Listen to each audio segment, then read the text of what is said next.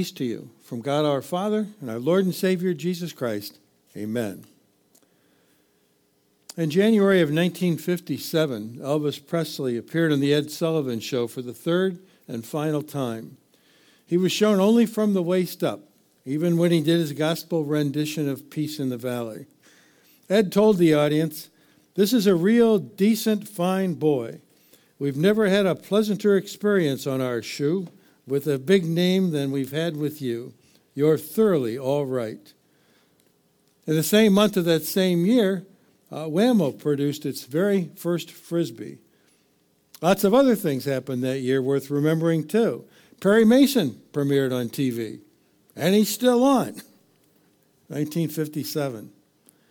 There's another event that went pretty much unnoticed, but would later make a big splash on the retail scene. A man named Harold von Braunhut walked into a pet store and noticed a bucket filled with brine shrimp.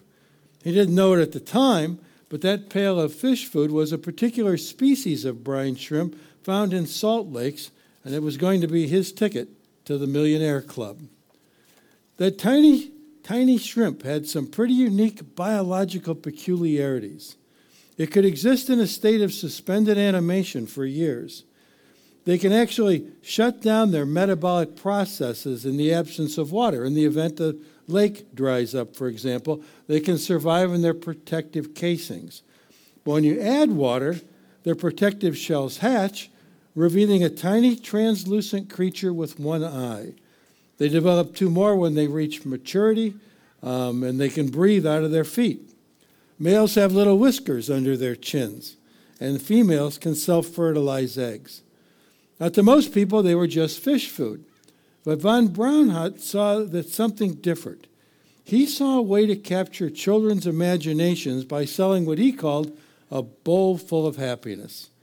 He reasoned that if he could sell the dehydrated eggs in the male, then have them come to life in water using his secret nutrient formula, he felt certain that kids would be amazed, especially since, aside from the popular ant farms, kids' toys in those days weren't all that imaginative.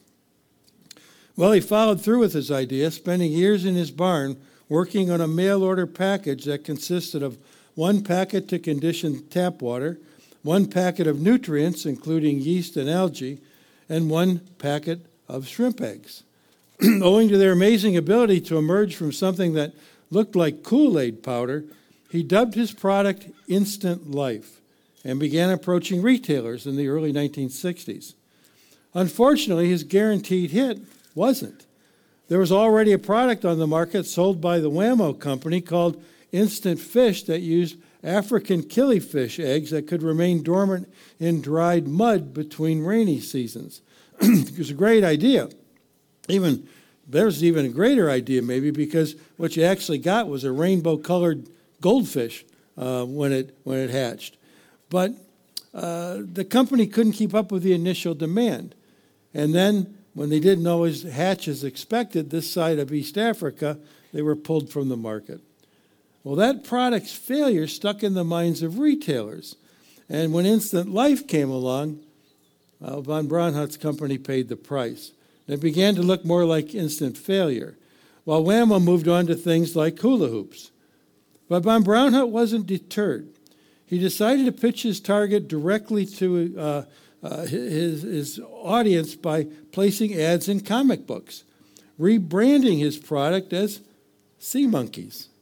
And the rest of the story, as they say, while much more complicated, is history. Now, von Braunhut eventually added X-ray specs to his line, which implied that the young wearer might be able to see through clothing. Judging from the pair I ordered, they didn't work. They were just a pair of cardboard glasses that overlapped with overlapping feathers that you look through that tried to give the impression of an X-ray. So where was I going with this? Oh, yeah, Jesus and Instant Life. A lot of people might recognize John 16 from our reading this morning. It's one of those Bible verses that can be right on the tip of your tongue. Most people who attend church regularly, they can probably give you the gist of it. It's been called the gospel in a nutshell. And there's truth in that, although others might tell you that the only thing that really fits into a nutshell is a nut. They worry that if we if we get John 13, then we'll think we've pretty much got the whole Christian message down, and as if the rest of the Bible were simply a commentary.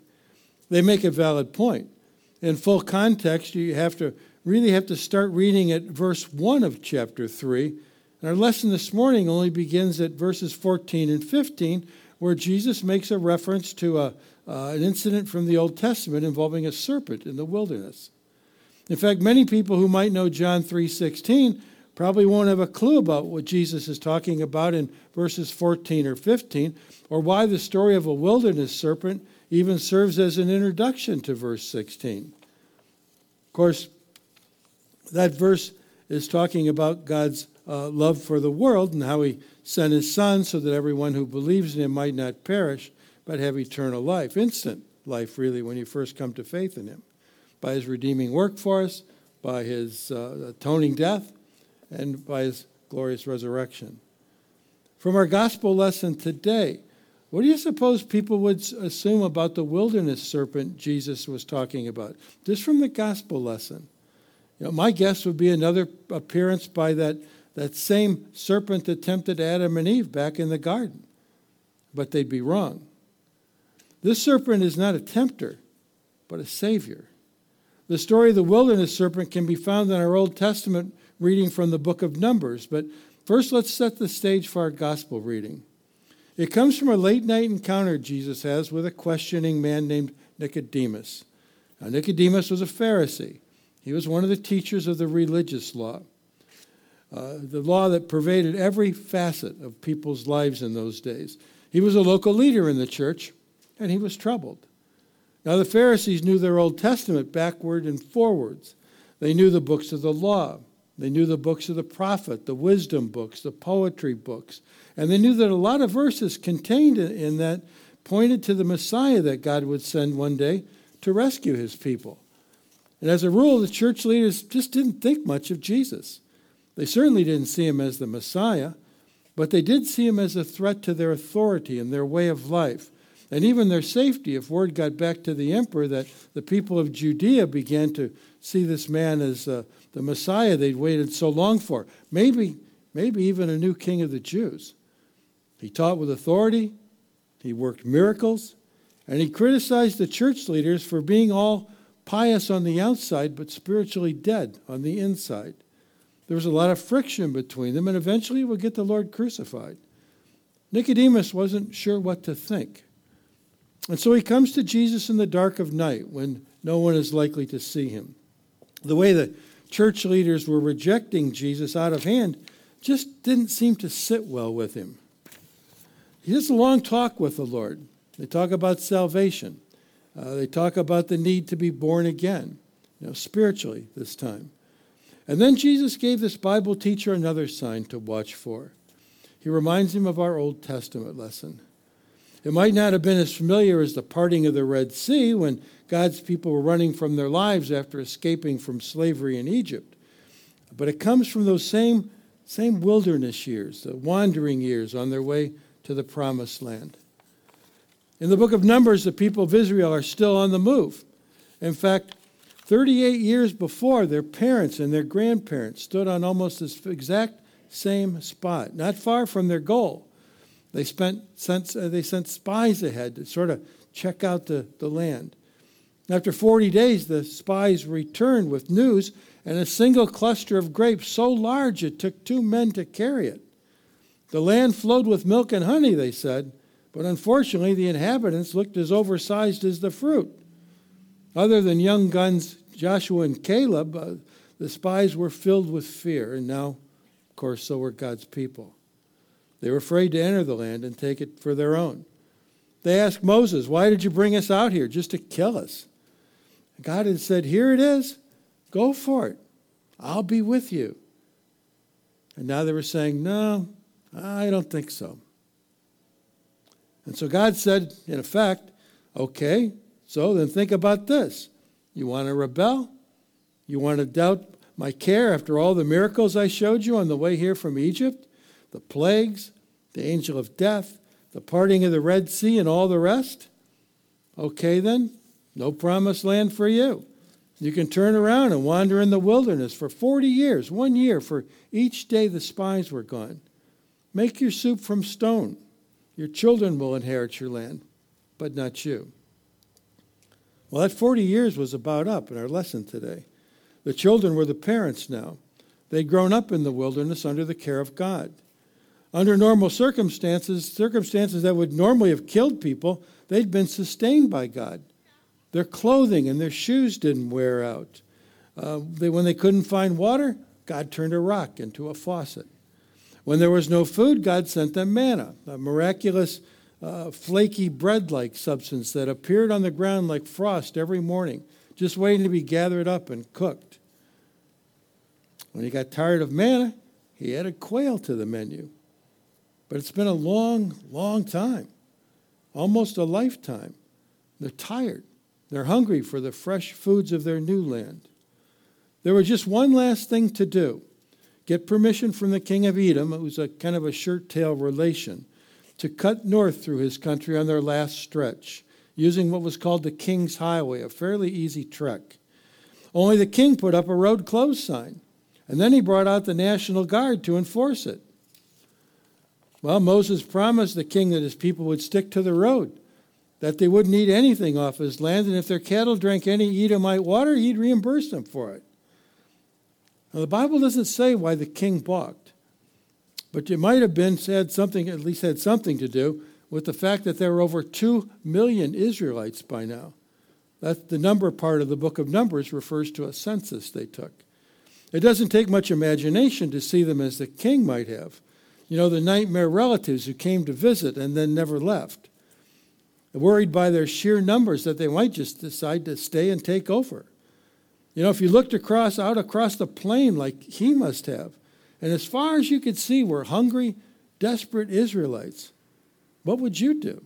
You know, knowing what you know about people and all. Would you put your own citizens at risk? Your family? Would you trust Moses' promise, even if it meant wrongly placed trust might cost you your kingdom? Probably not. So even though the promised land lay due north, the Israelite nation had to backtrack due south down to the Red Sea again in order to get around the southern border of Eden so they could make a left turn and head north once more. Well, the thought of this journey didn't sit well with the people, not at all. And you know, they began to rail at Moses, their leader.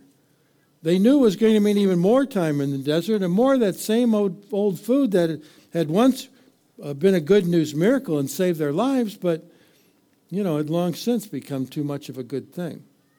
And so, for not the first time, they cry out to Moses, "Why did you bring us here out of Egypt in the first place? Into this wilderness, there's no water, no food, and we're sick to death of this manna." But when they got angry with Moses, who were they really getting angry at? At God. Sure, they were angry at the thought of spending any more time in the desert, and sure, they were angry and frustrated that they were hungry for a new food in their new land, only to have the rug pulled out from under them at the last minute.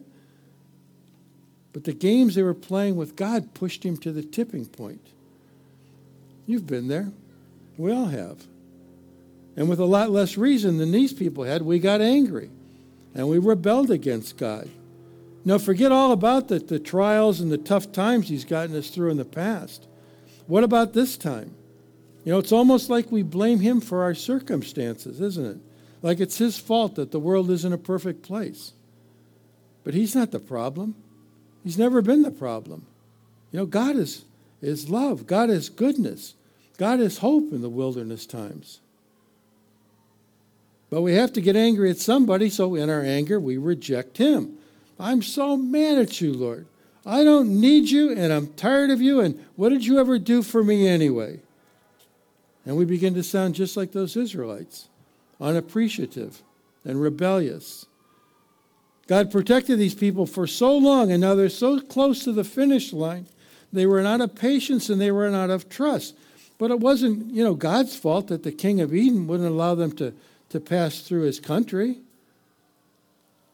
wasn't God's fault at all. And so God's about had it with his people. They've forgotten or denied everything he'd done for them, every promise he ever made to them, and so he sends them a little reality check, a attitude adjustment, sort of. The Israelite camp was invaded by snakes.